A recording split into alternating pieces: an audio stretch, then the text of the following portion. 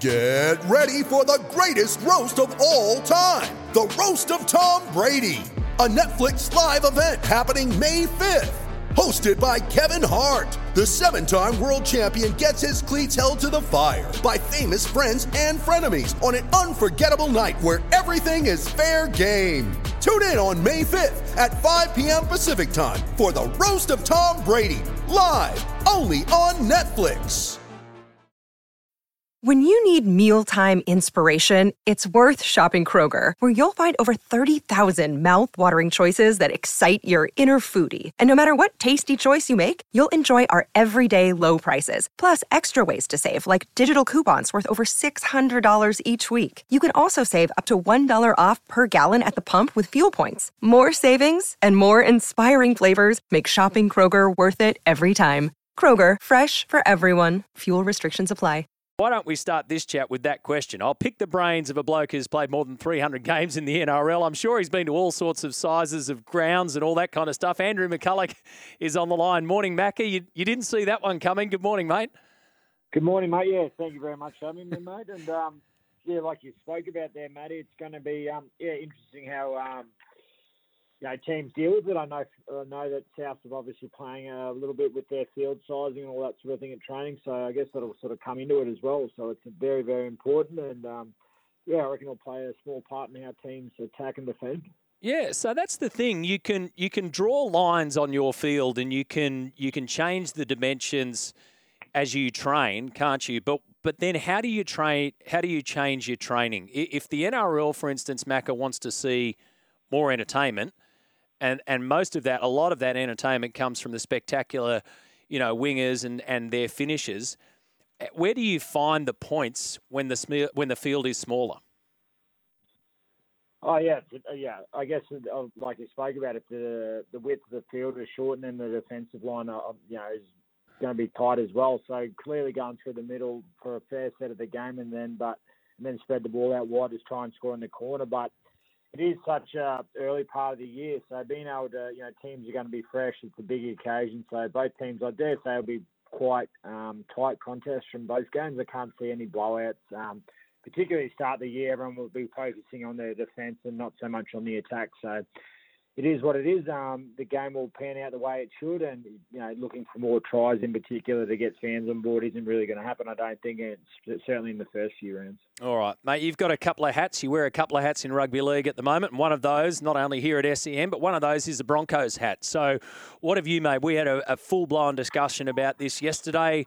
I didn't see too much wrong with what happened, aside from a couple of footballers who'd had too much to drink. They won't be the first, they're not the first, and they won't be the last. So how's that played out in all seriousness here for you at the Brisbane Broncos?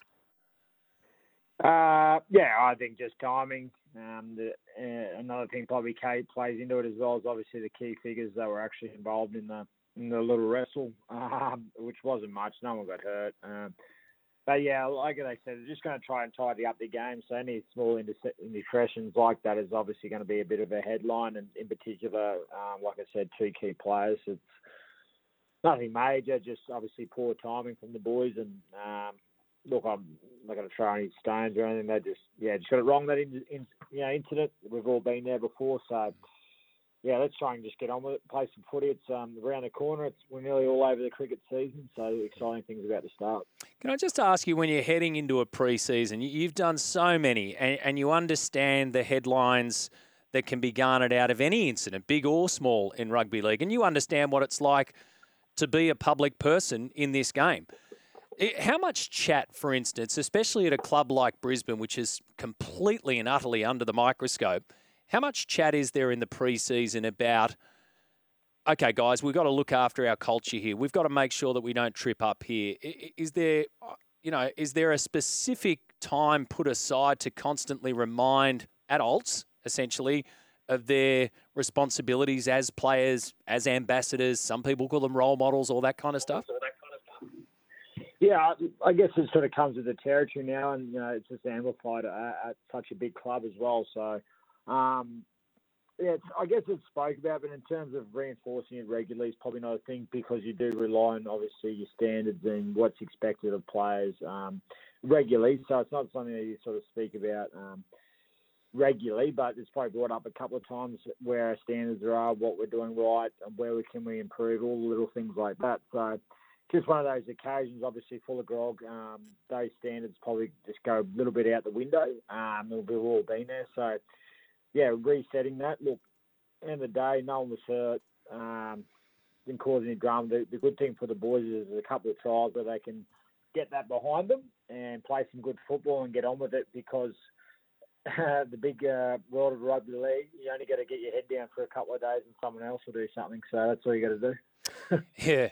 Look, the Bronx have said, and Kevy Walters has said, we don't need to take it any further, but it's in the hands of the NRL Integrity Unit. I don't want you to speak about what may or may not happen, but if one of or both of these players miss Vegas, for instance, how much of a bitter blow would that be? And would you, as a club, be prepared to cop that? Because I saw Adam Reynolds said, look, if that's the way it is, that's the way it is. Yeah, no, you'd look, you've done something wrong or, brought the game into disrepute. So, yeah, you just got to copy medicine from the NRL and move on. And obviously, being the captain and vice captain, you let your teammates down if that is the case. But if not, the way you can repay the fans, the club is, you can't talk about the way it is with the actions, obviously, at training and then your performance on the field. So that's the way to repay people. And look, they'll be looking to do that for whatever reason or outcome the NRL are going to think of is a sensible and reasonable, I guess, consequence for that. And then we can move forward. But in terms of missing that game, I don't see it being justice for what actually happened to miss a first grade game over in Vegas, where they're trying to obviously get into that type of market over there as well. And, let's get on with it. All right. Well, we'll wait and see what happens with that. Now, put your Dragons hat on for me. We got Southsea. We got Southsea, the Dragons, on Saturday at Netstrata Jubilee. You know the importance of this match.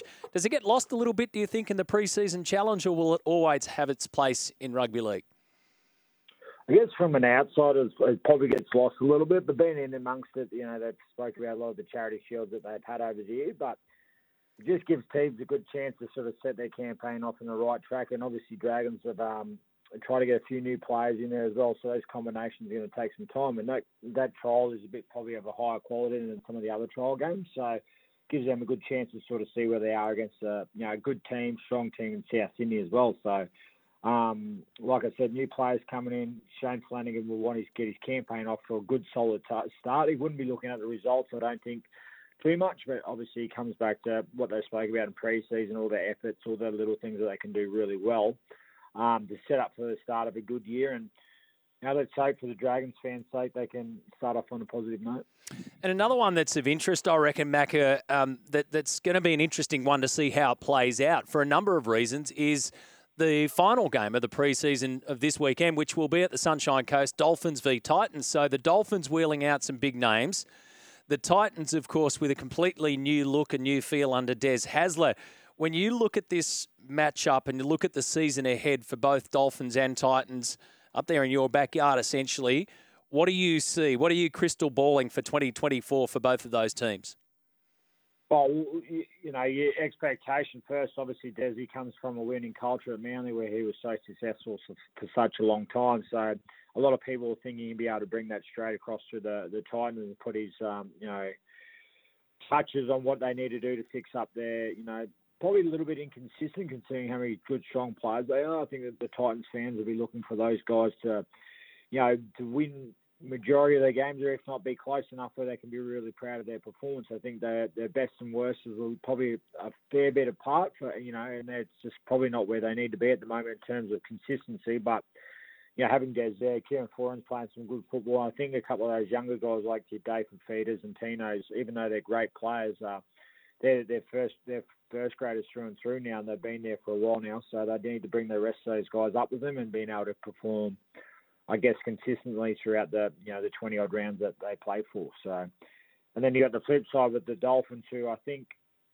surprised everyone a fair bit about how well they actually did play last year and how many games they won. And look, they'll be looking to, the pressure will be on a little bit more in expectation due to obviously the players that they brought there and Wayne still being the head coach. So, Flegler, Herbie are great pickups for those guys. And I think Averillo's a great handy pickup for those guys, even though it's probably been overshadowed a little bit because of Herbie and Fleggy.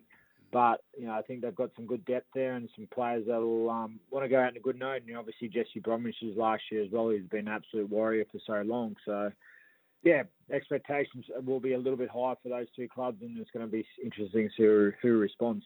Yeah. All right, mate. So what's this now? Second year that you haven't had to do a pre-season. So you're going to be busy. We know that much, and we're looking forward to it. But I just want to know how you're travelling. How's the family? How's everything looking?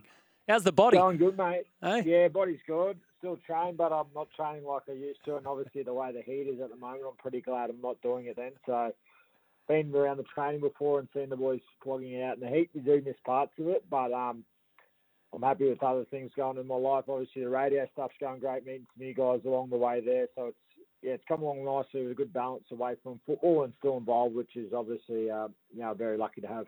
Good on you, mate. Thanks for your time this morning. Look forward to chatting throughout the season. Anytime, mate. Thanks, mate. Andrew McCullough joining us there, 1300 01 1170. Let us know your thoughts. So we're covering all issues this morning. What's happening at the Broncos, of course, any penalties there, the Charity Shield match itself and its place, the pre-season itself, the smaller dimensions of Vegas. It's all on the board this morning. What are you loving? What are you loathing of footy ahead of us in 2024?